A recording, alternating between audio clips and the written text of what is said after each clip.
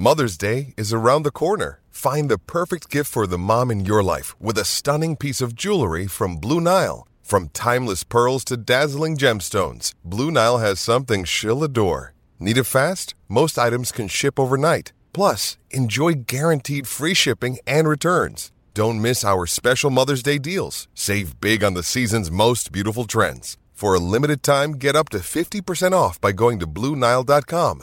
That's BlueNile.com. Want to witness the world's biggest football game? Head to iCanWin.com.au, predict Australia's score with a crystal ball, and it could be you and a friend at the FIFA World Cup Qatar 2022 semi-finals, all thanks to McDonald's. Maccas, together and loving it. TNCs apply. I came here for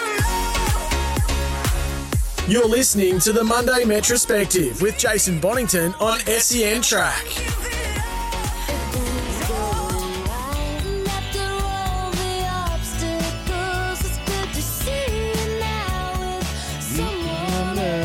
Welcome. Hello and welcome to everybody who loves harness racing and racing in general, and people who love to find winners for the future. Metrospective Monday, as always. Gareth Hall's head must be large because he stretched these cans, Rick. I don't know what he's done to them. It feels like these cans are sitting around my jowls. This is what happens when he comes into the studio to do his show. Giddy up with Gareth Hall.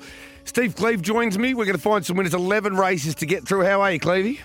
I'm very well, Bon. Yourself? I'm good, mate. I haven't actually settled on how many black bookers I'll have, but I reckon there's going to be a couple that I don't know where their next win is necessarily, because they're the kind of horses you've got to place perfectly. But when horses start to put 2 and 3 outstanding runs together in a row, they almost force their way in, don't they?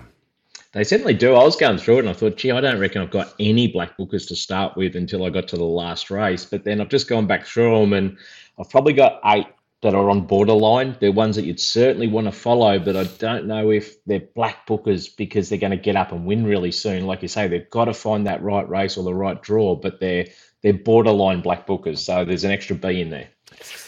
I wonder if there's one in the first race in the car. We'll get started because we have got 11 to get through in the next hour and 54 minutes, and we'll start with this 4-year-old Noel, a Metropolitan made, and Mustang. I was very, very keen. I think you were too, Clevey. It got out to, well, it was $3.70 starting odds, but I think you might have been able to get, well, you could get more better than $4 about Mustang, and it was largely, if not, I think solely based on the inside second line draw, that awkward gate 8 draw. But Sweet Creation, we spoke about it in the Friday form panel, Wombat and I, that Glenn Bull, the last time Glenn Bull handed up was around 1958, so Sweet Creation wasn't going to hand up without a fight. Mustang decided to follow through, and ultimately the pole marker got Mustang where it needed to go. They were flashing home out wide, but Mustang was just kidding in behind the leader. Yeah, no, he's absolutely jogging. John, you had the right draw when it come to following a leader, and it actually stuck on better than I expected it to, Sweet Creation. And I know that was a question mark, was whether it would get Mustang to the top of the straight, but it really stuck on well. I mean, it's only got beaten 1.7 metres, and Mustang just had that perfect trip, but just got ridiculous odds at the end. It just kept drifting out. But there's a couple of good runs. Guilty by the Beach got home really well as well. A High Flux is another one that was sort of an eye catcher. It was held up probably until the last 50 metres, so it got home really good into fourth. Yeah, and Just Ralph getting up along the inside, casting shadow. It was just one of those races, wasn't it? The Rock and Roll King was probably a bit disappointing, given it got down to the poles where I think it loves to race, and didn't finish off quite as well as expected. But you look at the mile rate here, 157.1. Sweet Creation just enjoyed that 32.1 second quarter, I think. The only, Mustang was entitled to win, don't get me wrong, Clevey, but the only little tick you give is when they were swinging out wide, you thought to yourself, well, just for a moment, you've still got to make up that ground in a short period of time, and not every horse can do it. So Mustang was able to do it nicely, and it's always lovely to see, and you would feel this way about a couple of yours at home, one in particular, but horses who deserve a win to be able to break through, because Mustang was knocking on the door and just needed to find the right race. And when they're doing that and they get their breakthrough win, it's always pretty satisfying for everyone, I reckon. Yeah, it certainly is, not just for the stable, but I think it's good, for people following on the outside. It is good to see him get that win, and like you say, he's been kicking the door down for quite some time now. And it wasn't that long ago really that he won. It was back in April, but he's had a few frustrating runs since then. But his two previous runs at Melton prior to Kilmore's win, they were really eye-catching runs, I thought. Even one of them, I know he got beaten a long way, but it was behind a very good winner in Boyo's horse, but he still beat the others and looked eye-catching from there. So it was his race to win, and he got the job done. It's interesting, isn't it? And John Calder, I reckon I was in Mildura and we did a cross down at Tabcorp Park, Melton. Mustang was on an absolute heater through March and April, had won 3 or 4 races, and looked like it was just absolutely flying. One of the wins over the mile, I reckon it sat parked and went 53.8. And after the third of those wins at Melton on the 21st of April, we crossed to John and he sort of said, you were talking it up and saying, as he turned the corner in terms of can he go through the grades? And John said, no, I don't think so. I think basically that might be the last win in a while, because that's how quickly the national rating system can catch up with you. And at the end of the day, John was dead right, because as soon as he went up in grade, he wasn't anywhere near as competitive, and he's had to slide back down into an area which is more suitable for him to win again. So sometimes people think, well, if you can win there, then you'll cruise up and you'll be able to go through your grades. But there's almost, for a lot of horses, numerically in that national rating system, there's a number that they virtually can't get past, if you know what I mean. Don't you agree with that?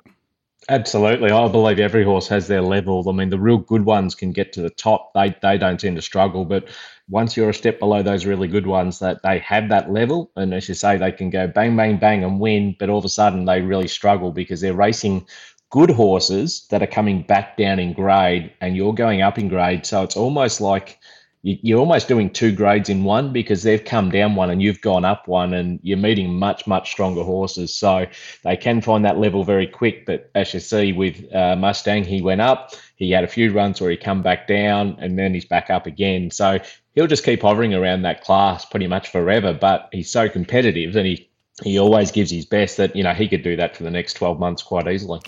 No black bookers in race 1? Not really. As I said, a few of them maybe borderline, so I haven't black booked anything out of race 1. All right, beautiful. I've got no black bookers in race 1 either. I have in race 2. We'll talk about that when we get back from our first break here on the Metrospective edition of Trot's Life here on SEN Track. Stick with us. Welcome back to the Monday Metrospective on SEN Track. Text us on 0499 736 736. Something just like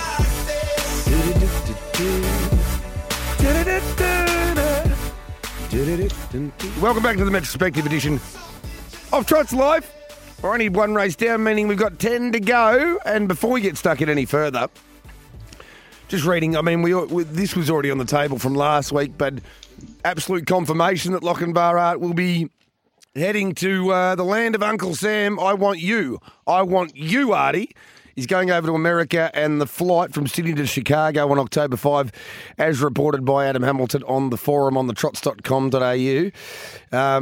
Sad to lose him, but the alternative is that's the end of his career, I'd say. So this is probably a better result, I guess, Clevey.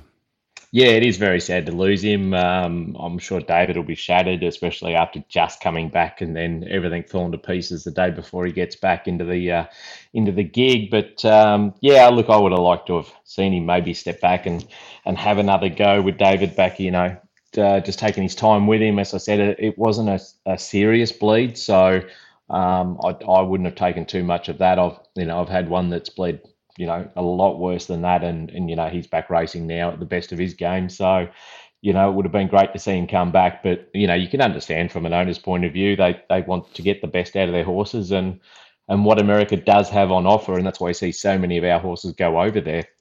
They can just compete, I suppose. We're proving that we're as good as anyone in the world. And they go over there and they win big races. So, why wouldn't you?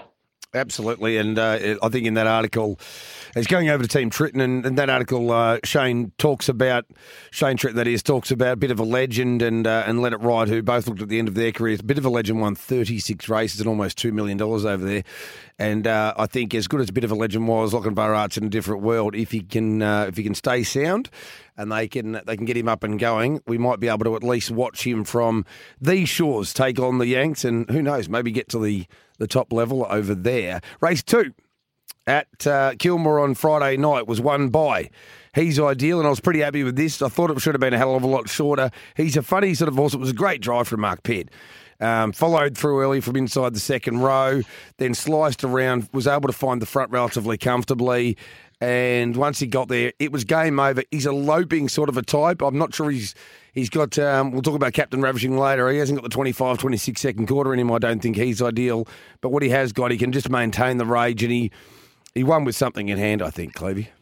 Yeah, he certainly did. I don't think he was really pushed out. 26-9 first quarter was absolutely humming, and it was a millimetre perfect drive by Pitty to get off just going into the first corner when Glenn Bull was restraining. There was literally the gap was closing as the brakes were going on in front of him, but he got off, and he probably would have got off a few hundred metres later anyway, because the field would have settled down. But Pitty drove him perfect, rolled straight around to the front, didn't have any pressure in the middle, got a 32-1 breather. And then, as you say, he just holds that high speed, 28-1, 28 flat. And, yeah, I think they could have got another lap at that speed. Daylight at Dawn, in fact, there were a couple of Greg Flemings that went extremely well on the night, but Daylight at Dawn was one of them. There's a couple here, obviously, that got disconnected from the field at the start, and that's where one of my black bookers comes up. Say it Ain't So Joe could get into the black book, but we know how good It's Ebony and Ivory is. Now, It's Ebony and Ivory wasn't really involved in the early collision, but was behind it and got dragged back, 40, 50 metres off the lead. Now, by the time that they'd finished that 32.1 second quarter, everyone had connected on, and it wasn't that far off the lead, but I still thought it was a mighty effort to get within 8.4 metres. So it's my first black book. It's Ebony and Ivory. Your thoughts there, Clevey? Yeah, I could see that. I didn't black book any. I put a little question mark against, or a little asterisk, I should say, against Daylight at Dawn, Kian Kamikaze, and It's Ebony and Ivory, just for that reason. But sometimes, because of that slow quarter and they tacked on, they didn't have to really work to catch up, you sort of maybe give it a little bit too much credit. But understandably, they did get, knocked out of it, and they're finished nice and close. But sometimes you sort of maybe think, if they hadn't have got knocked out, they would have been 20 metres better. But, maybe not cost them that much because of how slow that second quarter was. They'll be able to just catch up. If they ran a 29 quarter there and those horses chased, caught up, and then a 28-28 and they were flying home, you'd just be like, wow. But 32-1, I just couldn't quite slip him into my black book. I actually tend to agree with you very heavily on the sometimes when horses get into scrimmages or even gallop in races, I've said this for years, they can get really overrated, the performances, depending on the sectionals. The reason that I'm giving It's Ebony and Ivory a spot in the black book is basically the foundation of that, or the platform, comes from past deeds, because I just wanted to see something from her, this preparation. It was her third run back, I think, and we know that at her best, she should be running second in this race, pretty clearly, and this was an indication that she's back on track. I reckon It's Ebony and Ivory, so that's why she slips in for me. The third race from the card, another very good horse, another dominant win, another short price. He's a Son of a Gun. Matty Craven, we spoke to him in the post-race interview on Trots Live, the trainer and driver of He's a Son of a Gun, and he refuses still to go any further than announcing He's a Son of a Gun as a lovely racehorse, but he's already a Group 1 winner. He just races so beautifully, doesn't he, here? I mean, in the early stages, if you had the sand down at the pub, you would have thought that Magic Mike was applying plenty of pressure, had the head in front of He's a Son of a Gun, and you would have thought, geez, they're rolling along here. But really, He's a Son of a Gun was just travelling on the bridle and just not getting involved, and they were walking 31-8, 31-3 the first two quarters of the final mile, then released the shackles and just darted away from them. Now, we probably would concede, I think, Clevey, that He's a Son of a Gun is in that peloton a little below these freaks at the top end of the 3-year-old brigade as we head towards the Derby, like Captain Ravishing, Catch a Wave, Leap to Fame, and maybe Akuta. But I don't know if he's that far away, and he's got the tactical speed to put himself in any race if he draws the front line, I reckon.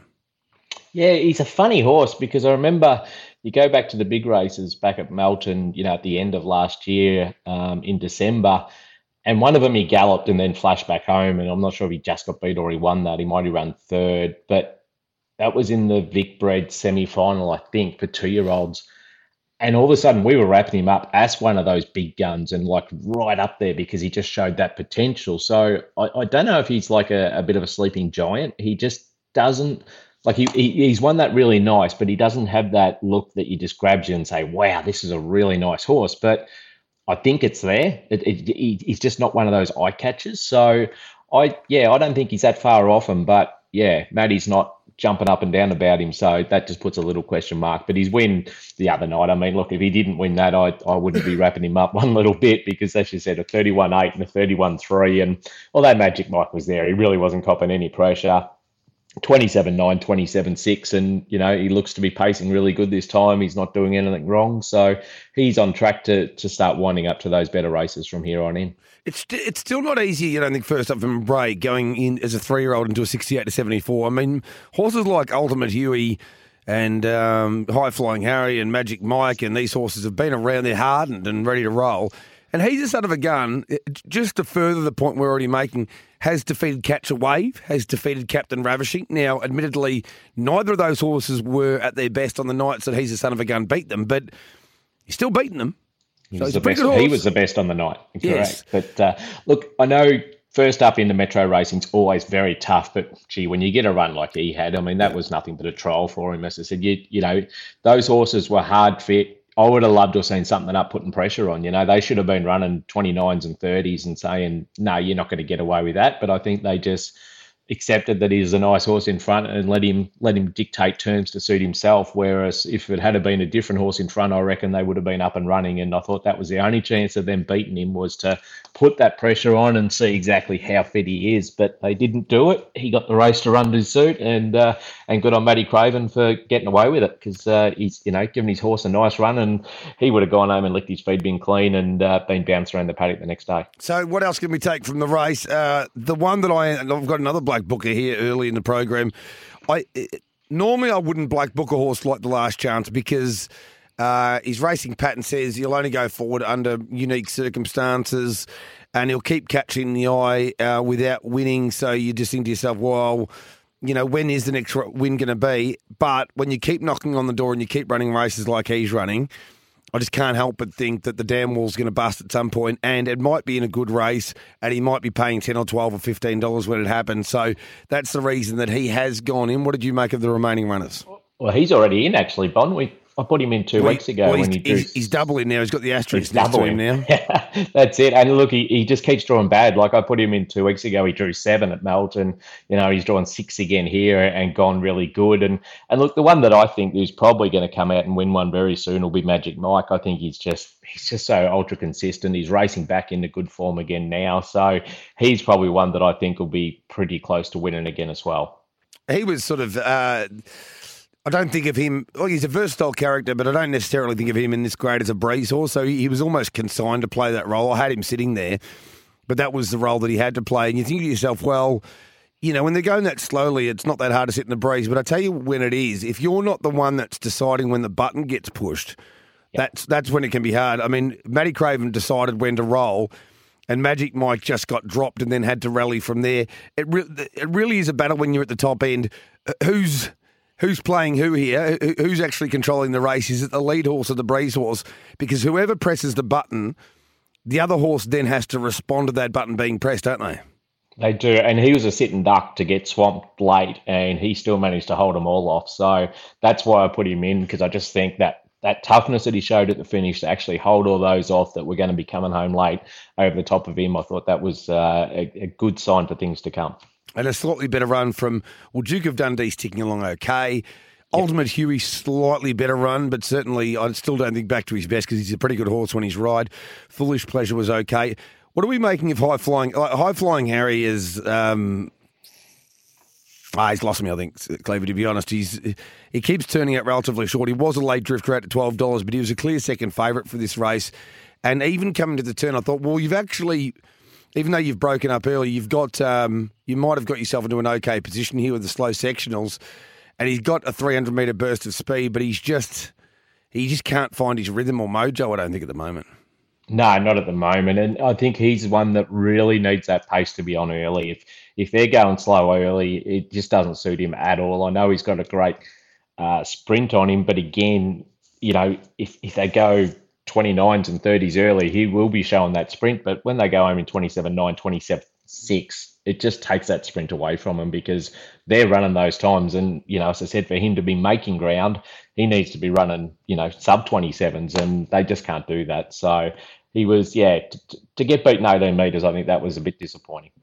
Right, we'll get through one more before we get to the news, or we'll at least get your thoughts, I think, here, Clevey, for a very good race. 3-year-old trot and only $14,000 up for grabs, but it was a real look into what might be to come with some big races coming up towards spring and summer, particularly summer. Plymouth Chubb wins the Comeback Kid by Majestic Sun out of Pocket Fantasy. We know he went through a lot of turmoil, and there was more concern on the periphery than probably inside the Manning camp that he wouldn't get back, Plymouth Chubb, but he is back now and third up from a break. He gets the win that he deserved, but I'm almost certain that your black book now gets some indelible ink in it because Harry Stamper, I imagine, would be in it. And I wouldn't even be surprised if there's an asterisk next to Courmayeur, who ran a very, very nice race. He's all muscle. I know that Wombat spoke, that is Toby McKinnon, spoke to Mark Pitt last week, and he was pretty happy with He's All Muscle, who ran a good race. Not much to be said for the rest of them. RC Phoenix galloped late, but I'm assuming Harry Stamper finds his way into your black book, Clevey.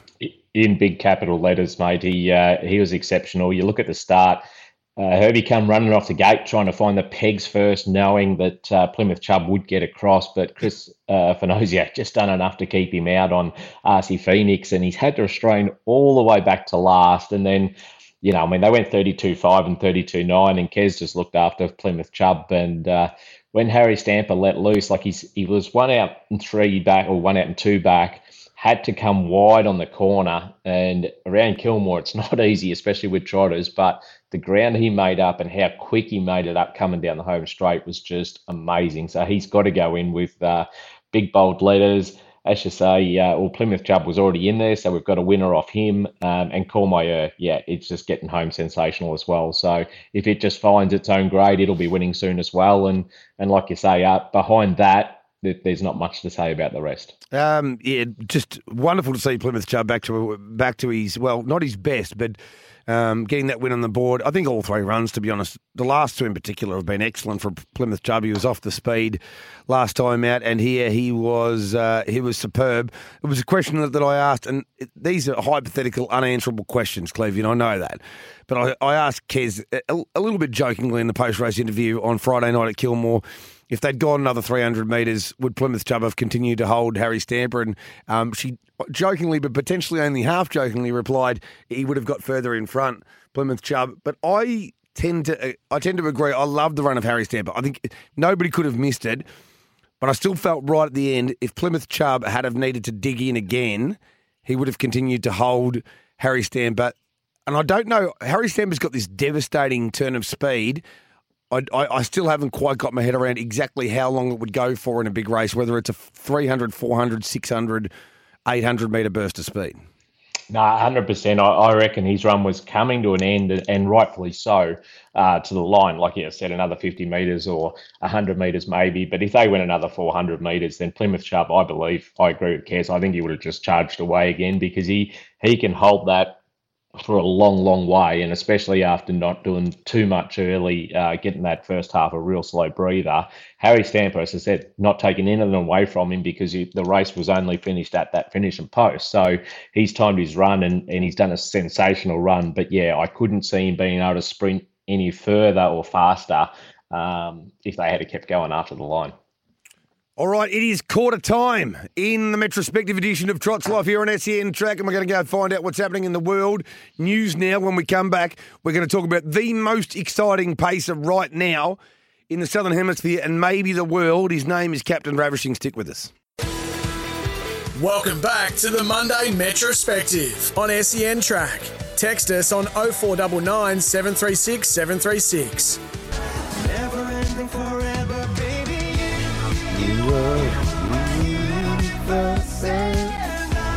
Is this Coldplay again? Big Coldplay day from near Tom Bank. Tomo joining us for the next couple of weeks while JD rolls over on Trade Radio. Yeah. It's so popular, Trade Radio. Clevey, I can't quite get my head around it. People just, maybe it's just a momentum thing when horses go past the post, but when the AFL season's over and people are so desperate to work out who the 393rd best player in the AFL, whether he might go from Fremantle to Brisbane, it's incredible the interest, isn't it? It certainly is. It's like trainers getting ready for yearling sales. But this is like a swap factory. Right, most exciting horse in the land at the moment, Captain Ravishing. I've already written an article for the Herald Sun tomorrow and talking about the fact, and I'm quite serious about this. I reckon the Vic Derby, stick with me, Clevey, I know you're probably going to disagree, the Derby has overtaken the Vic Cup as the most exciting race on October 8 at Tabcorp Park, Melton. Now, I know that sounds crazy. The Victoria Cup, the first Grand Circuit race of the spring as we head into the New Zealand Cup and then all the way through to the Inter-Dominion Series, and you think to yourself, no, the older horses, that they've always got to take precedence. But I'm telling you right now, I don't know whether Akuta's coming here.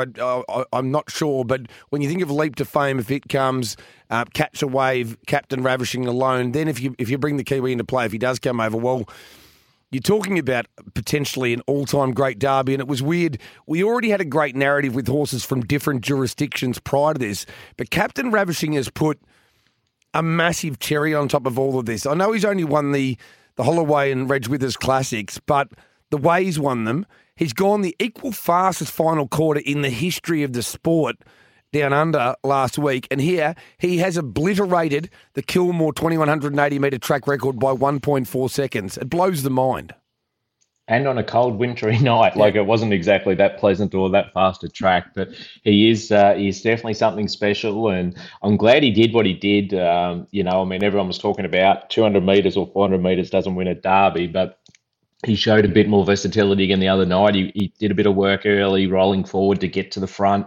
But when he let him loose, he put pay to some nice horses. And, it's really exciting. And I think the reason why the Derby is becoming that talking point is because of the way these horses are winning.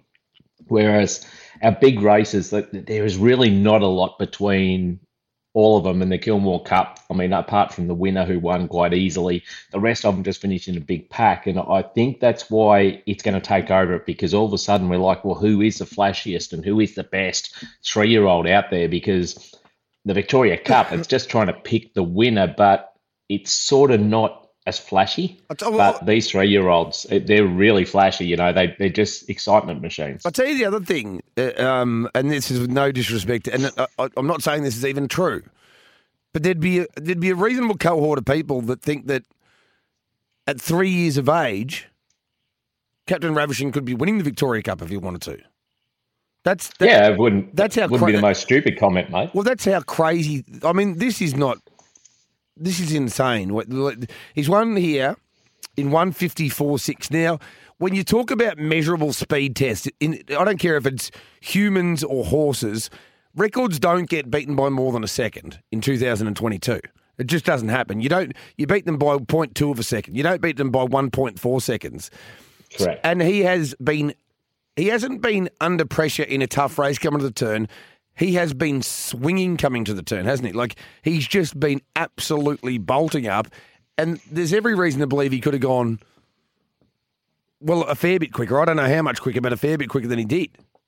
Yeah, I was just about to come in with that as well. It's like, well, the fact that he beat it by 1.5 seconds and was not put under pressure at all makes you wonder what happens if he was under pressure. Do they beat it by 2 seconds? And you're talking times, like you say, every time I've had a horse that can break a track record, you're only ever taking 1/10 of a second off. You're never smashing it. So to do what he's doing at the moment, all the signs are pointing the right way, and it is going to be it's going to be an amazing race. I just hope the draws can fall into place to make it an exciting race. So, and even saying that, I don't know how that they need to draw to create the most exciting race either, because they're all just got something different about them, but they're all just so, exciting. It's going to be a great race. I'm really looking forward to it. Well, the thing about Captain Ravishing, I mean, we saw it on, I think the Gates people would be there, of course, but I think from what we saw on Friday night, and it's certainly going up in trip to a Derby trip, I don't think they'll be rushing him off the gate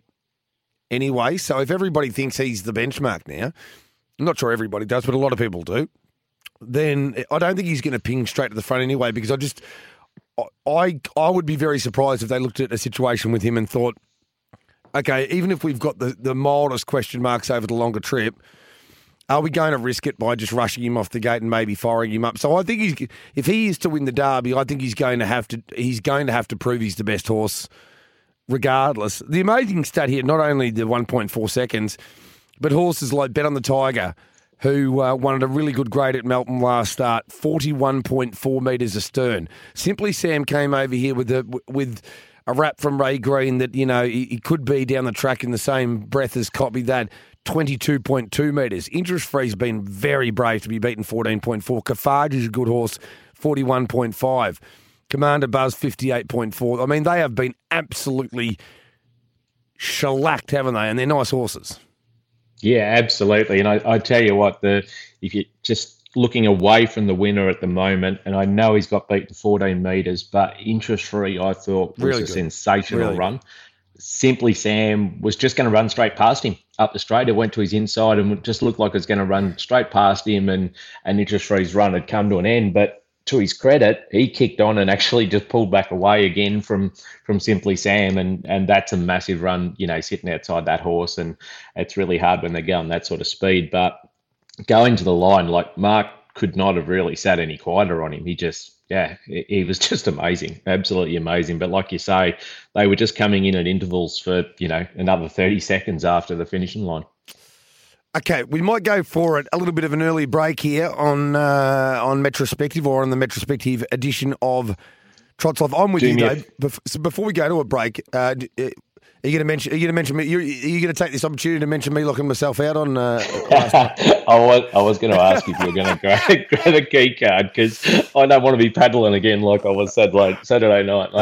It was all on purpose, that, don't you, Cleve? It was like a baptism of fire. Here's a little like practical test to see how you can. No, I just locked myself out for a sec. But anyway, I won't be going out for a breath of fresh air at this stage, but we will be going for a break. And I'm with you, Interest Free was very, very, very good. Once again, a scintillating final half of 54-4. You've been parked out and you've beaten the rest by a long way. It was a little bit of an indictment, I do believe, also on Simply Sam for not being able to go with him. But Interest Free is very good. Whether any of these horses could go anywhere near Captain Ravishing in a Derby final, that could only happen, I believe, if Captain Ravishing absolutely simply does not stay a long trip, because he was in a different world on Friday night. Time for a break. When we come back, we're going to talk about the first of two big features on the night at Kilmore on Friday, the MC Labour Kilmore Trotters Cup, won by Just Believe and Lara J Farm. Welcome back to the Monday Metrospective on SEN Track. Text us on 0499 736 736. 'Cause I'm not ready to find out you know how to forget me. I'd rather hear how much you regret me. What a great song. Puts you in a good mood, that. Lewis Capaldi. What a man. What a man. What a mighty good man. Right, Metrospective. We continue on, and we're going to get stuck into having a look. Well, poor old Tom Baker's having all sorts of trouble with Optus, and apparently I might have copped a little bit of a breach. I didn't even remember that I was with Optus at any stage during my life, but it's been a long life, and apparently I was. So hopefully they're not stealing all my details at the moment, but I don't know there's much. Well, I've probably lost them and they can't even find them, because they could string me up and I wouldn't be able to tell them where my details are, because I've lost them at some stage during my life. Anyway, all right, let's keep... You lose everything, Bon. I do. Dignity only barely intact. Did you have an asthma attack Saturday night at all? Because when you got out of the car and I dropped you off, you left your Ventolin. There we go. Inhaler on my seat. Like, you're always leaving something behind. You can't help yourself. Well, it's just a memento, something to remember me by. But I had to get up in the morning and go and get another one. So at least we know where it ended up. MC Labour Kilmore Trotters Cup over the long trip, and we spoke about this a little bit when we were on air on Saturday night. Clevey, 3,150 metres. And the same goes for the Kilmore Pacing Cup we'll talk about soon. But because they run not enough of these races, everyone sort of protects themselves a little bit. It is a standing start, at least, I guess. But first quarter, 31.4. Second quarter, 32.7. And look, I don't think anybody wants Group 2 races of the esteem and... held in the esteem that the Kilmore Trotters Cup is to be won in a mile rate of 2.6.2. It just doesn't seem right. Having said that, you can't take anything away from the winner, Just Believe, who is a horse going places. Yeah, no, it's gone super. I mean, it ran third in an Inter-Dominion last year and came back after that and probably just went fair, I thought, for the rest of the next prep. And then it went back out for a spell and it's returned now. Mick Hughes has sort of had a bit of a change in lifestyle and he sent his horses to different stables, and this one landed with Greg and Jess at Lara J Farm, and they're doing an excellent job with it. And it's just come back in fine style, and it's now won a couple of cups in succession and just going along beautifully leading into the Inters. It's very, very hard, as always, though, as mentioned, with those very slow sectionals. So you end up with a situation where the position in which you have landed is likely very close to the position in which you'll finish, because you're getting home in 57.5 the final half, and we know that trotters, despite the fact that they're a lot quicker these days than they used to be, can't generally make up ground quite like paces can, and can't go quite those same numbers. Have horse will travel. We did isolate prior to the races a horse who's going a lot better than the figure form line would suggest. And off 30 metres, even though he always begins, or pretty much always begins quickly from the strands, for him to finish only 4.2 metres away, there's definitely a race around the corner for him.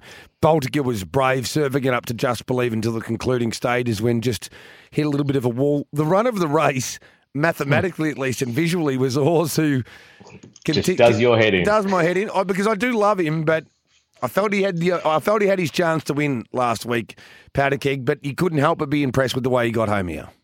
Oh, look, that was just super. I was talking to Lisa the next morning, and she said, we lost so much ground. She said, I just wanted to keep punching up the fence and just let him finish off on the bit. But he started pulling, going down the back straight the last time. And she said, I had to just keep following him out because no one else was going. And she said he just hit the line. And when he got clear air, about 100 out, his ears went back. He savaged the lines. So we just got to find a race where he can just get that right run. He needs a run like he did. If you forget that he galloped out, he needs something to cart him up into it. He doesn't want to be the first one out. But if he can get a cart up into it and then break late and have a crack at it, he'll be winning one really soon. He stays in the black book. I think I put him in there a couple of starts ago. And Baltica again, I mean, not a death seed horse. That was a huge run to be able to finish so closely. So again, she stays in as well. Probably the only other run worthy of mentioning, well, it's all cashed up there, but Robbie Royale didn't have a lot of clear room in the concluding stages, was just sort of hunting up in between runners. So it's only been beaten 8.2 metres as well. They're all, when we're looking forward to the big races, though, I think that, Powder Keg's already proven that if he went through an Inter-Dominion series and he was enjoying himself and progressing through that series well, he could easily make an Inter-Dominion final and even place it in an Inter-Dominion final. Baltica, I think, is heading in the right direction. And Just Believe, I was a bit playful, and I didn't want to take the messaging too far with Greg Sugars, because it's going to be a little bit tender at some point potentially. But he is the regular driver, the Candyman of Maori Law. I'm not saying Just Believe's quite in the Maori Law category yet, but if they were to meet at some point, geez, yeah, it's a tough decision. And look, this is a really tough point too for trainers and. I mean, I don't know what's going to happen here. They're saying there's only 2 heats going to be run for the trotters. I'm not a fan of that. I believe they need to have 3. I'm sure when they look at the nominations, when they close, they'll probably make a decision whether they're going to run 2 or whether they're going to run 3. But for mine, if there's any chance that they're talking about it, and as I said, I don't know, this is just my thoughts. If there's any chance HRV are talking about running 3 heats, they need to mention that now, because you'd hate to have one of these horses like Powder Keg, even the winner Just Believe, they're not guaranteed a run. They're so far down the list when it comes to that short list that they've got that they may not even get a run in the Inter-Dominion. And this horse, the winner Just Believe, ran 3rd in the Inter last year and may not get a start this year. But imagine if they said, okay, we can't go in the Inter, let's change what we're doing now and we're going to head another way, and then they just pop up and say, oh, we're going to run 3 heats now. Like, you would be shattered, and you couldn't blame them for going a different direction if you just thought it was mathematically impossible to get into the Inter-Dominion heats. So I don't know whether they are looking at running 3 or if they're just dead set on 2, but if they're looking at running 3 heats, I hope they can come out before noms close and say, yep, we're running 3 heats, get your horses ready. All right. I'm gonna take it upon myself. I will hope to have something tomorrow. I'll ask the appropriate humans. I'll hope to have something tomorrow, and if not, definitely by Wednesday, but hopefully by tomorrow. Not a definitive answer.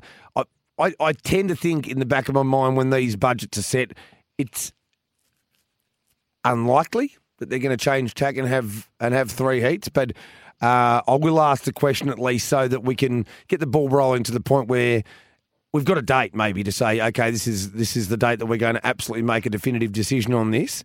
And maybe that definitive decision has already been made, but it's a good point, Clevie, and I will chase it up. And I know Greg was talking about it a fair bit on during the post-race interview after Just Believe won the Kilmore Trotters Cup as well, and I think it's something on the minds of a lot of trainers, owners and connections of horses who would love to be in the Inter-Dominion Series for Trotters, particularly given the fact that right here and right now, I'm not sure there's a dead-set, stone-cold, obvious standout to win that series, although the Kiwis might have a different idea. Let's go for our final break in the first hour. Come back. We've still got one big hour of Metrospective coming up here on Trots Life on your favourite racing radio station, or radio station in general, SEN Track.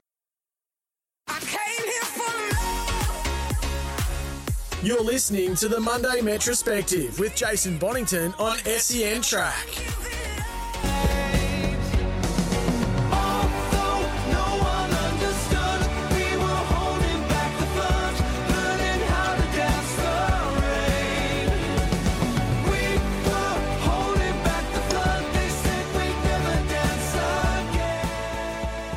Hello and welcome back. Hour 2 of Metrospective. We're joined by Steve Cleave as always and Jay Bott in the studio. Congrats to Mitch Lewis, our same racer punter of the week. We love Mitchy Lewis. Form Guide breakdowns, of course. Mitch wins a share in At My Racehorse AU's exciting 2-year-old colt by first season sire Grunt. Well done, Mitch and Chels, of course. Two of the great people. They came in to visit one night. For the Lids Fly, and Mitchy Lewis, a lover of all three codes, but he does a great job with the Form Guide breakdowns, and that's a nice little promotional tool for him as well, winning the same race a punter of the week. Good on you, Mitchy.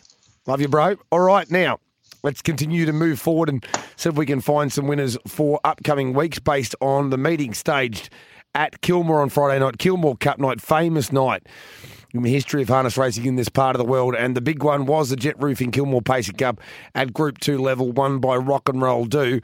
And really, right now, I know Mick Stanley's already been out and proud, and I think he's now confirmed via Adam Hamilton that Rock and Roll Do will be going to the New Zealand Cup. There's a flight that's been isolated, but he's got the Victoria Cup before that. And Mick's been pretty clear. Look, the Vic Cup, 2,240 metres at Melton, mobile conditions. The draw can make it very hard for you to win. But pound for pound right now, after winning the Kilmore Cup and also the VHRC Caduceus Classic at Group 1 level, I think he probably deserves to be favourite for the Vic Cup, doesn't he, Clevie? On that run the other night, I think he's certainly got to be at least equal favourite. I mean, that was dominant. I thought that was a real statement run. I know they probably didn't go overly hard early. No one really got taxed to find their position, but, you know, he just ran good solid times after that, 29.7, 30.7, 26.7. He got them all off the bit down the back and home in 27.9. And honestly, he did actually make the next lot look not second rate, but sort of not as good as probably what they actually went, because most of the horses behind him all need that speed on early to be sweeping home, but they just couldn't really get into it. All right, let's go through the remaining runners now. We'll go from bottom to top. So, Like a Wildfire, first up from a break, just had to do too much work. Although there is a query and a follow-up report, and hopefully nothing comes out of that. Yeah, a bit hard to sit in the death seat, especially when they're running those times first up. Mighty Flying Tango Tara back in the field didn't make any impression. Supreme Dominator. Did it get dragged back a little bit by Like a Wildfire, or was it a bit disappointing? It was struggling before Like a Wildfire dropped out. Max Delight had to peel off his back because he was under the stick down the back straight and then got held up sort of on the corner. So it was a little bit disappointing, but yeah, it's a bit of a put a line through it, I'd say. Will he go west? I think there's a confirmation again there. Sort of, it was maybe starting to turn around in people's minds, but I think lead roll along horse to be really competitive at this level. I'm not sure he's a horse that likes to go along the inside. A couple of great runs. Amazingly, and I don't know what race he's going to win, but Crime Rider goes into my black book. Bulletproof Boy and Crime Rider were both awesome. Bulletproof Boy just does not know how to run a bad race. And Crime Rider's last two, I'm not saying he could win a Victoria Cup, but well, he won't get in a Victoria Cup. So whatever the backup race on the same night is, I don't know if it's a Casey Classic or something on the same night. I might check the meeting calendar. But there's got to be a race for Crime Rider the way he's going. Yeah, certainly just taking him out of this top class, I think you'll find his right race for sure. But as I said, I don't think he's up to quite that level of, the good horses. I mean, Max Delight, Honolulu Bay, they had to make their runs when they were running those quick quarters, and it's really hard to make ground. So they've gone really good. The ones behind them, as I said, Bulletproof Boy and Crime Rider are still good, but they were still another 6 metres behind that group. So, the winner I thought was brilliant. The next lot, I thought they all went very good. And then the back lot, I thought they all went average. So that's pretty much how I paired the race back. So that's the Popular Arm Free-for-all that will be on the same night. Have a listen to this program, by the way, on October 8. Pride's Easy Feed Victoria Cup at Group 1 level. Garage Popular Arm Free-for-all at Group 3 level. Vicbred Platinum Pace at Group 3 level. For the 70 to 79 Vicbred only horses. The Mate Mine Cullen for the mares at Group 3 level, which is leg one of the Elizabeth Clark Mares Triple Crown. The Down by the Seaside Victoria Derby final at Group 1 level. The Pride's Easy Feed Victoria Oaks final at Group 1 level. The Elabar Vicbred Platinum Homegrown Classic final for the 2-year-old Colts and Geldings at Group 2 level, and for the fillies at Group 2 level. The Aldebaran Park Bill Collin Trotter Sprint at Group 1 level, and the VHRC Caduceus Homefield at Group 2 level. This is now actually, this is the number one meeting of the year, isn't it? Like, the Hunter Cup's not even, the Hunter Cup meeting's not as strong as this. No, this is just, and I suppose the Hunter Cup used to have the Derby and that with it, I think, off memory. The Derby used to be run the same night as Hunter Cup night. So it sort of changed a bit now with the change of the seasons. And that's just an amazing card when you start reading off those races. It's just going to be, even just as a headline act, most of those races be all right standing on their own. But to have that all on one night, it's just going to be massive. And I hope we can get some really good promotion out there for it. We've already spoken about the other runners. Max Shard was backed heavily. I thought, every conceivable I would have thought. Maybe he can improve a little bit, but I'm not sure he's going to be winning a Victoria Cup based on that. Max Delight, you've mentioned, he didn't have a lot of luck, had to pull wide, was running, as you mentioned, during that very fast 26.7 second penultimate quarter, premiership quarter, and he's on track. And for all those bets we've all had at 100 to 1 and $20 to place, we hope that he must get into the Victoria Cup field as the defending champion. He must get in, yes? I think you'd have to get him just on the way he's racing anyway. Could be cramped and weird at the bottom end of that. Honolulu Bay. Honolulu Bay, it's weird. Probably we look at Honolulu Bay and the question mark was over, his staying prowess. But you didn't really need to be a stayer in this race, did you? And Honolulu Bay was very good. It's probably just that edge of. There was almost a little bit of an edge of invincibility around Honolulu Bay that's now just been chipped away at, but he's not racing badly. No, correct. He's still racing very well. And as I said, after the winner, I thought that next five, like Torrid St. Honolulu Bay, Max Shard, we'll even leave Max Shard out of that, but Max Delight, Bulletproof Boy, they're all horses that love it when they're going to war up front, and they'll be really flying home. So when this race was run the opposite way, there was no pressure on the leader, and then it was a sprint home. That took their ace out of their deck, I suppose. So all of a sudden they were racing on someone else's terms and not their terms. So that's why I still think all of those horses went quite good. But the winner just dominated the race, basically. And Torrid saying it's still sort of hanging around in the zeitgeist that he could, under the right circumstances, he'll need the right draw, but he could be very dangerous in a Victoria Cup because he was held up for momentum even. And, you look at two horse and cart lengths, they're normally about 4 metres. So he's had to come, add on a little bit of lost momentum, maybe 9 metres off Rock and Roll Do and got to within 7. So he's encroached some ground. But Rock and Roll Do, a deserving winner. And like I say, pound for pound right now without a draw being available and with another race to come this weekend before we get to the Victoria Cup in exactly 12 days' time, Rock and Roll Do, I think, deserves to be favourite based on those two outstanding wins at his past two starts. And critically, I reckon, Clevey, he's done them in he's won in disparate ways. So he's led and he's come from behind. And we know a lot of top-line horses are excellent at doing one thing, but Rock and Roll Do's won these two critical major lead-ups to the Victoria Cup in different ways.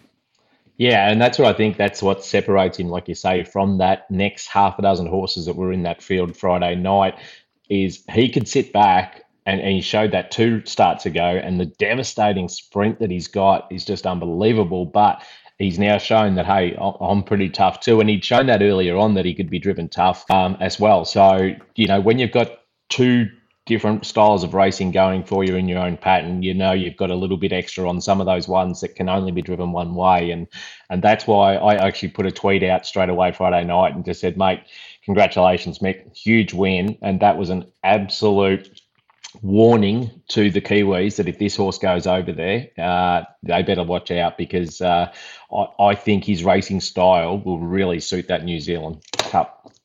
I can't help but agree. Good timing for me to tune in. Thanks to the Love J Bond. Mitchie Lewis, no, you fully deserve it, mate, and congratulations. That's an outstanding effort, winning Same Racer Punter of the Week. Time for a break here on Trots Live Metrospective Edition. When we come back, we'll get through races 8 and 9. 4 races left to go. Trying to find you some winners for the future based on the meeting staged at Kilmore on Friday night. Welcome back to the Monday Metrospective on SEN Track. Text us on 0499 736 736. Hurt just a little, hurt just being with you.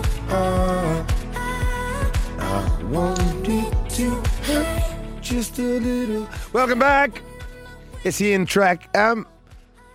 We're just going to get off harness racing for a moment. I know everyone's talking about this on the major SEN channel, but do you have any particular thoughts on? Apparently, this was the lowest rated TV grand final of all time.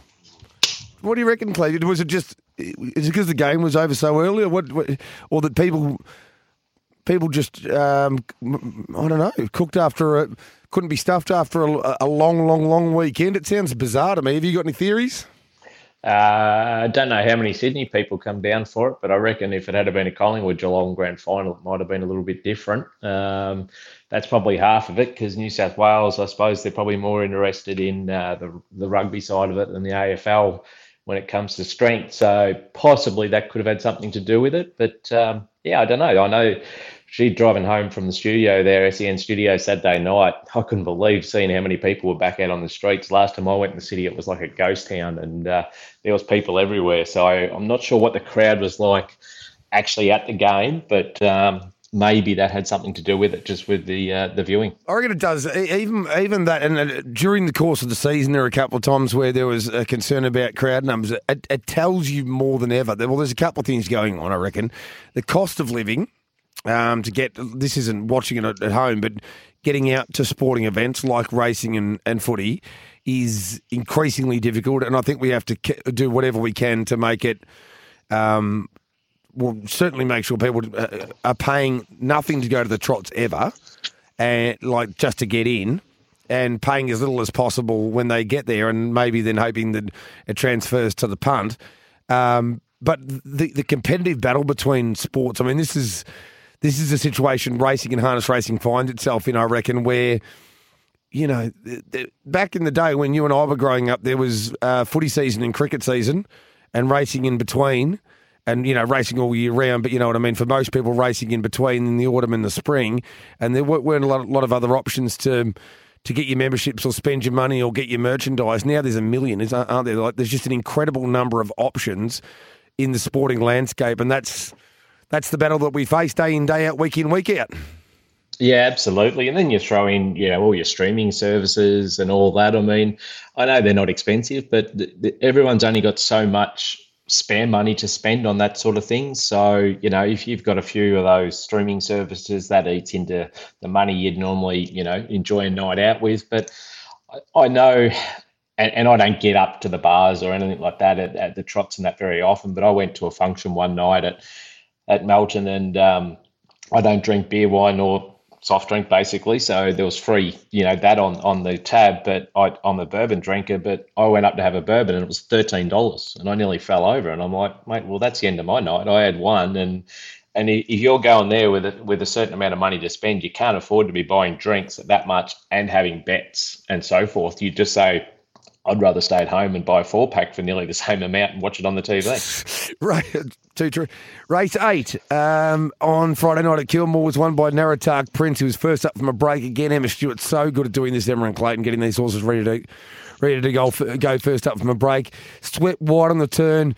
Argyle, I guess we have got the message with Argyle after the first up win. Ray Green was very much like, yeah, he's nothing more than a nice horse, and he just capitulated. He dragged back a number of runners with him, pulled the other leg, I think, I'm certain. There was a query there and a vet examination, further follow-up report, and he was definitely not at his best. I can say that with unequivocally. And there are a couple of others that I think went unders, but Naratak Prince was very good. The one thing I will say is I reckon some people are going to look at this win from Naratak Prince because he's always been a really nice horse, hasn't he, Clevy, and think, oh, geez, how far can you go? That was explosive to come from where you did. But I do look at the fact that Rick Riley, who, while he's a very nice horse, is not a superstar, has probably gone at least as well, if not better, than Naratak Prince. Yeah, no, I put Rick Riley into my black book on the way he got home. He absolutely flew from back there. It was a funny sort of race. I mean, pulled the other leg when it peeled out, before the home corner, you just went, well, it's home. He was just absolutely jogging, but then you should say it's just gone, fair.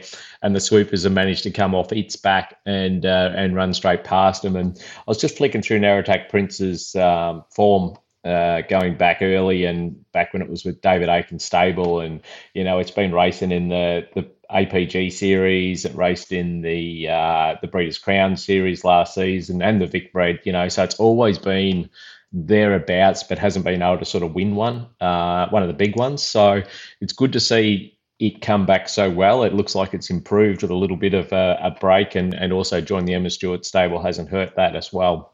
Jilliby Nitro was another one that caught the eye.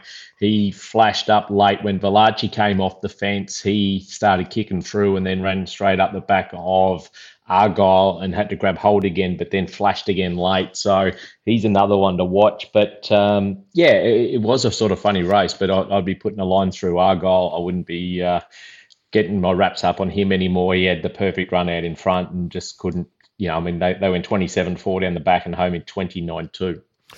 Yeah, he was poor. I thought Aussie Playboy was well done at his best form, but that's not where he lives, sitting outside the leader. Pulled the other leg, as mentioned. I think it's a forgive run. Blitzen is an interesting one. Just sort of, he can do this a little bit, and you just wonder. We spoke about this on Trot's Vision actually on Friday night. I think Alan McDonald's always been a believer that he's not a breeze horse, but it feels to me when he's back in the field, he can just get a little bit lazy and you have to stoke him up. He actually finished off pretty well, but by the time he'd hit his top gear, Naratak Prince had come around him, and even Rick Riley, who's probably not known as a pickup horse, and they picked up all the momentum on him while he was going through his gears and trying to stoke himself up, Blitzen. So it feels like to me, I did think he was going to, go all the way through and pretty quickly get to the free-for-all level, but it feels to me as though his best races are going to be where he can get to the breeze without having to do too much work, control things, and then use his speed from there, because a couple of times where he has been in that position he was in Friday night, he just hasn't been in the finished for mine. Yeah, no, I think he certainly changed, because Valachi also, who was being held up on pull the other legs back, even managed to beat him home when he had clear running. So I think he is much better now watching his racing pattern out in front or in the death and just doing it to suit his style. Whereas as a 3-year-old, they said, he came off in the Derby heats with a quick sprint and managed to run him down, and he looked like that was his best go. But he looks a lot tougher now. I know first up, I sat outside of him with Mirakura at Cranbourne, and he just ran quarters. I think we went 156 or might have broke 156. And they've got 157 here, and there's not that much difference in the two tracks when it comes to speed. Neither of them are fast tracks, so he just doesn't. I don't think he seems as good now being driven that way. I think he just seems much happier getting out and playing the tough horse. Very, very interesting. He's still a nice horse, there's no doubt about it. Absolutely. Naratak Prince, going back to the winner quickly, it's a wonderful family. Turn it up. Of course, early doors looked like he was going to be anything. I think he won an Auckland Cup at his 6th or 7th start, or certainly within his first 10 starts. He's also a full brother to Treasure in perfect sense. So, by the way, what I was saying earlier, I'm not saying Naratak Prince isn't going to go on with it, because I've always had a really good opinion of him, just as you mentioned, going back through some of those big futurity runs. I've always had that really good opinion of him as well. But I'm probably just moderating slightly how the win looked absolutely phenomenal on Friday night. But I think when you look at the way a few were dragged back out of it, maybe it just looked a touch better than it actually was. That's not to say it wasn't good. It probably just wasn't as phenomenal as it appeared visually. It was nice to see, Valachi got home pretty well, but it was nice to see Jillaby Nitro. He got held up and darted at home along the inside, because I felt like this was a bit of a D-night run for Jillaby Nitro, and he passed. Yeah, and you got to remember too, they've gone home in 29-2. So it was the slowest quarter, out of the two. They're 27-4 down the back and then 29-2 home. So those swoopers should be really making ground when the leaders are stopping and they're only getting home in 29-2. 100%. We'll get through one more race and then go and find out what's happening in the world once more. The 7-Eleven Cup, won by Makeway, was the 9th event on the program. Probably should have read the tea leaves here. We saw in the score-up that Sicario was getting clicked up and looked like he was going to go forward for the first time in a fair while. A little bit of Makeway and Sicario maybe could have seen this coming, but for some reason didn't. Cosimo, I thought, was very, very good. Major Jealous, another one of the McCarthy team runners, along with Max Shard, that was back very, very heavily. And I could only imagine that wasn't intel. It was more just people and their respect for Luke and Belinda McCarthy that they just launched into these things, because Major Jealous, even though he was only beaten 2.3 metres, I didn't think had the form to be going around as the favourite. But Cosimo, really good. And you just wonder whether his stablemate, Shorty's mate, won't get a little bit of confidence. Now, he only finished second last year, but down in grade, I know it's an 85 to 120, but down in grade on what he'd actually been racing, he was slicing home nicely along the inside. And in similar races, you just get the feeling he'll find his chance to win one if he can stay around this sort of level, I reckon, Clevey. Yeah, absolutely. And just getting back to Friday night, I was at home watching, so I don't know. Was there a headwind in the home straight, or was it breezy at all down there Friday night? Well, you could tell I wasn't. It just felt like it was minus 12 degrees at times, and there was a little bit of wind going around. But I think it was a traditional Kilmore wind, because the way they were running those third quarters probably told you that there was a little bit of a headwind coming into the straight, because most of the third quarters were faster than the final quarters. But in this instance, was there anything in particular where that could have played a role?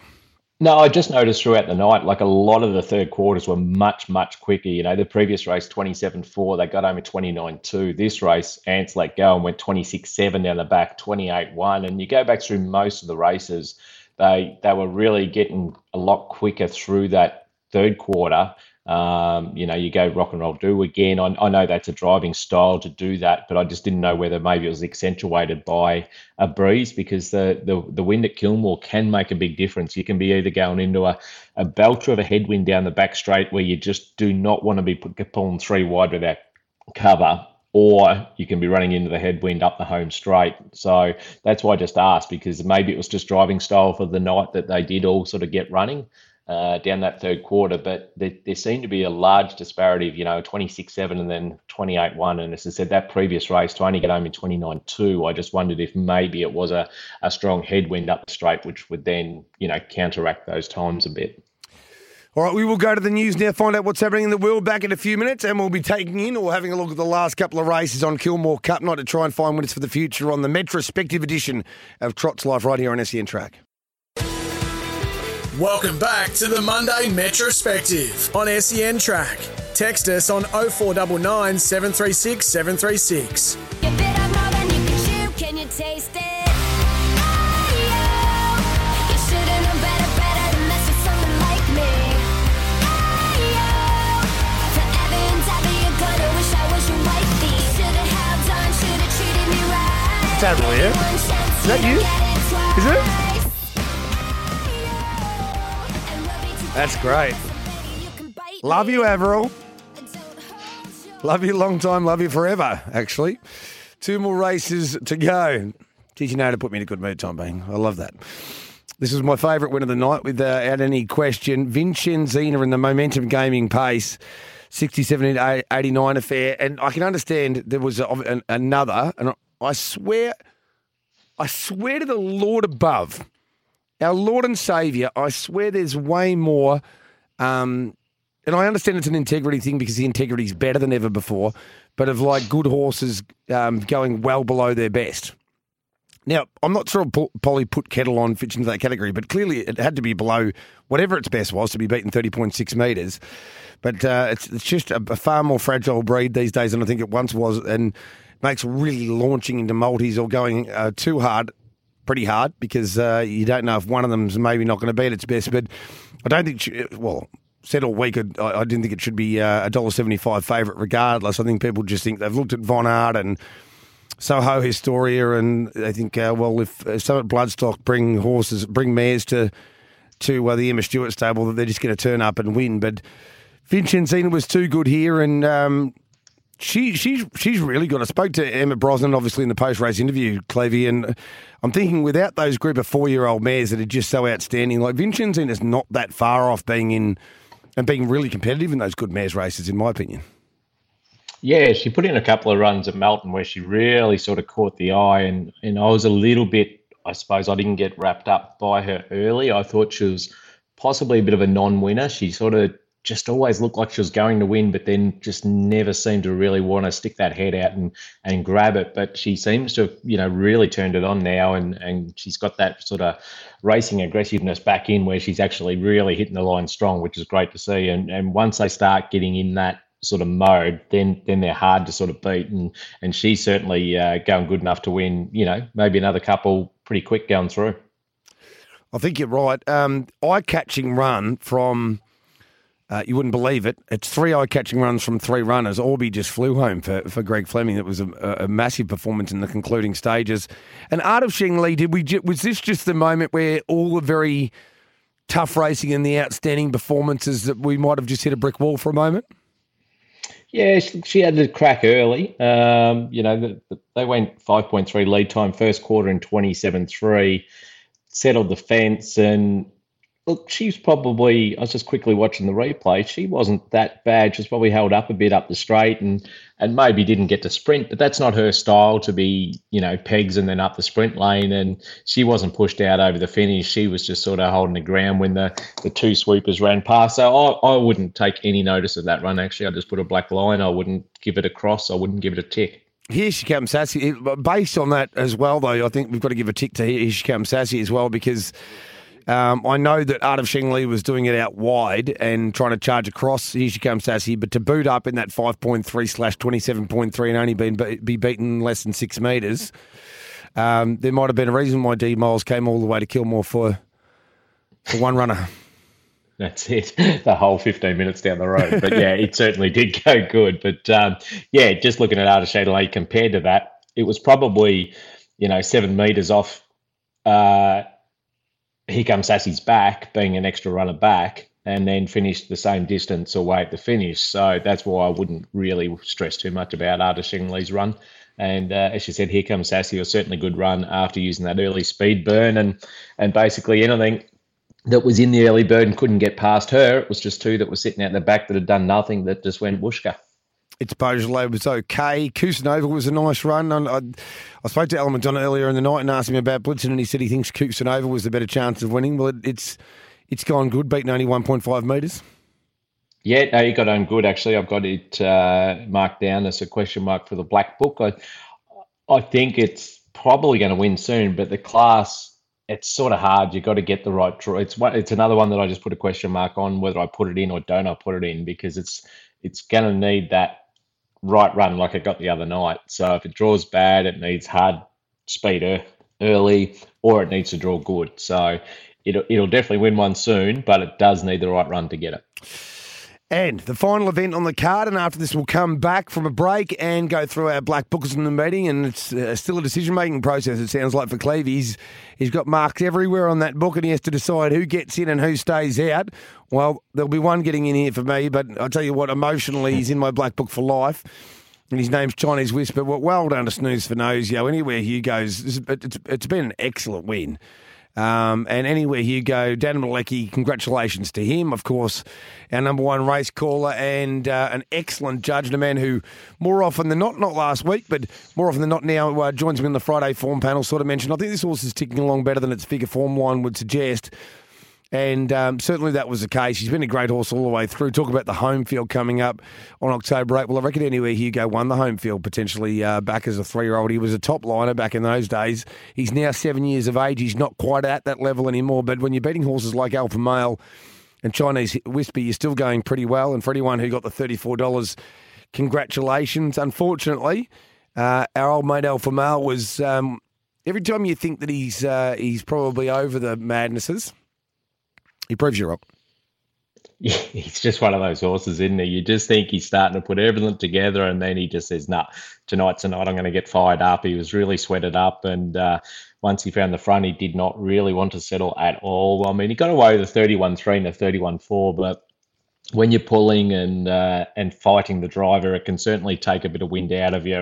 It's not as easy as doing that when you're nice and relaxed. And Snooze just sat back. You know, he's been driving this horse nice and quietly. Well, he didn't drive last start, but he's just been punching through his, runs just without knocking him around. And the small field certainly helped him. And when he let him loose, he went really good. He grabbed hold of the bit and just charged up. I think Snooze might have thought, he sort of can't win. He was kidding to him around the corner, just trying to keep his, the bit in the mouth and say, come on, mate, do your best. And, yeah, he just kept digging deep, which was fantastic. But as you say, Chinese Whisper, definite black booker. That was just a massive run to lose all that ground, finally tack on. And yeah, that was just huge. You wouldn't expect that horse to be running second after they'd gone a lap, that's for sure. He's a unique talent. He really is, Chinese Whisper. I know they've got home in their last quarter in 30 seconds, and he might have been a touch flattered. But I tell you what, when he's in the mood, he's very, very fast. He rolled out. I did think at the top of the lane when he started to really go that he might get there. But anyway, he goes over to hold him by 1.3 metres. It was an improved run by Lady in the Sky, who I think he's better suited off the speed to some degree, Clevey.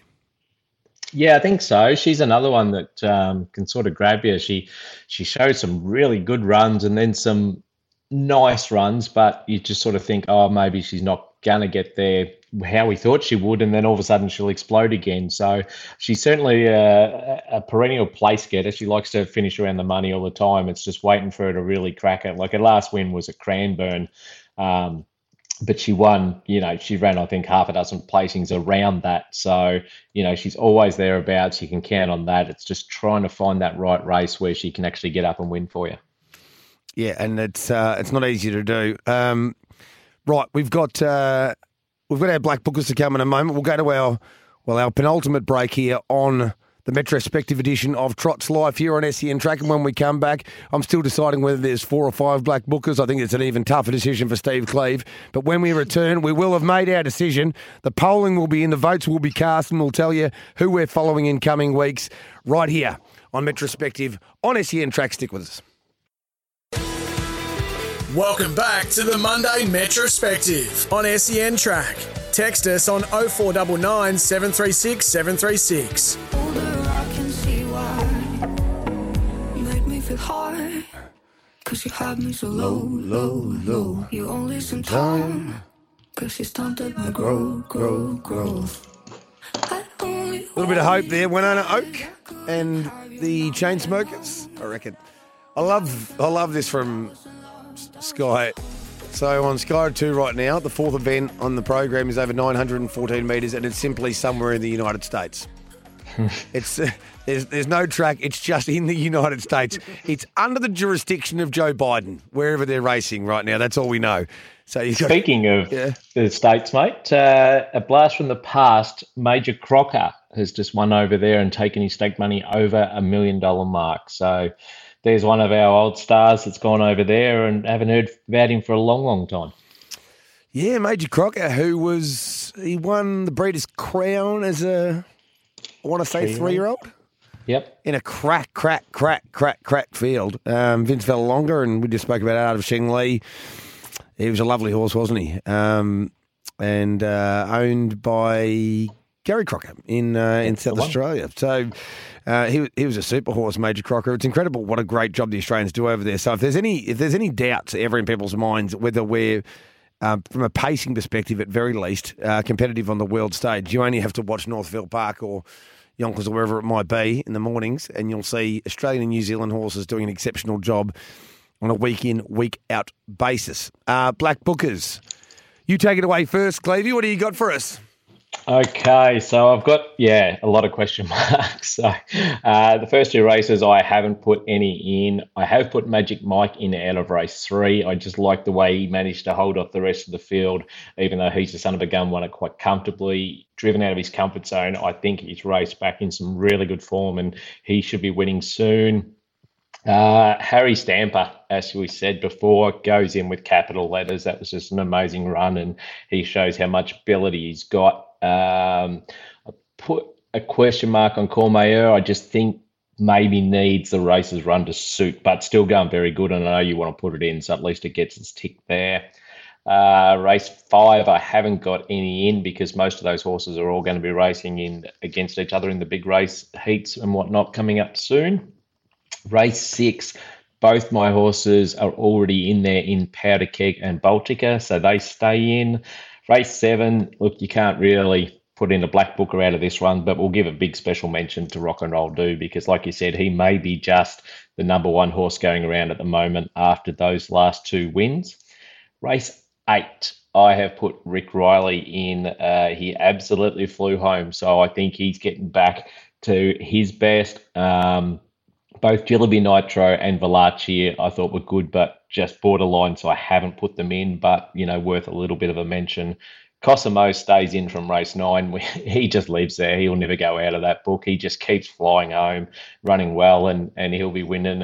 And even if you just back him a place every week, you're still going to be making money. And then the last race, Anywhere Hugo, I think you got to keep following him, even though he's won. I think he's just on the way up, and Chinese Whisper was just amazing run.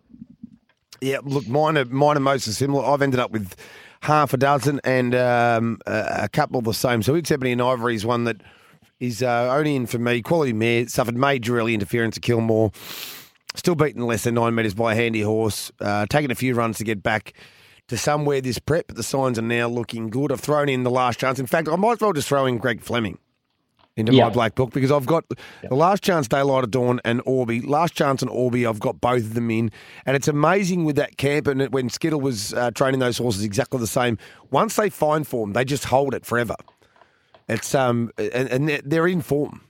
Orby second up from a break, the Last Chance. I don't know where the Last Chance, I mentioned this earlier, I don't know where the next win's coming from, but he can't race as well as he has his last couple in particular without catching the breaks at some juncture. The great thing about a horse like the Last Chance, and most of Greg's, is that they won't be at really short quotes when they do break through. And that's Orby's included in that conversation. Flew home second up from a break. And another from that camp that hold their form spectacularly well once they find it. The 2 trotters, obviously, that were just the most eye-catching runs in defeat of the night, you've already mentioned. Clevey, Harry Stamper, potential freak. He's just got epic speed for a trotter, and the same goes for Chinese Whisper. They were both in horrible positions, having to pull out wide on the track, and both of them absolutely stomped home. Harry Stamper stomped home, and so did Chinese Whisper. And the other black booker for me, and again, I don't know where the race is, but it might be that Popular free-for-all on October 8 for Crime Rider. I just think he's, if you go back to, he produced one in particular, but a couple of stunning wins at Albion Park during the Queensland Winter Carnival. He came back here and he ran some really nice races without being probably quite at that level. But his last couple against the big guns, I'm with you 95%, Clevey, that he's not good enough to beat the really good ones. But I wonder what world we're living in at the moment.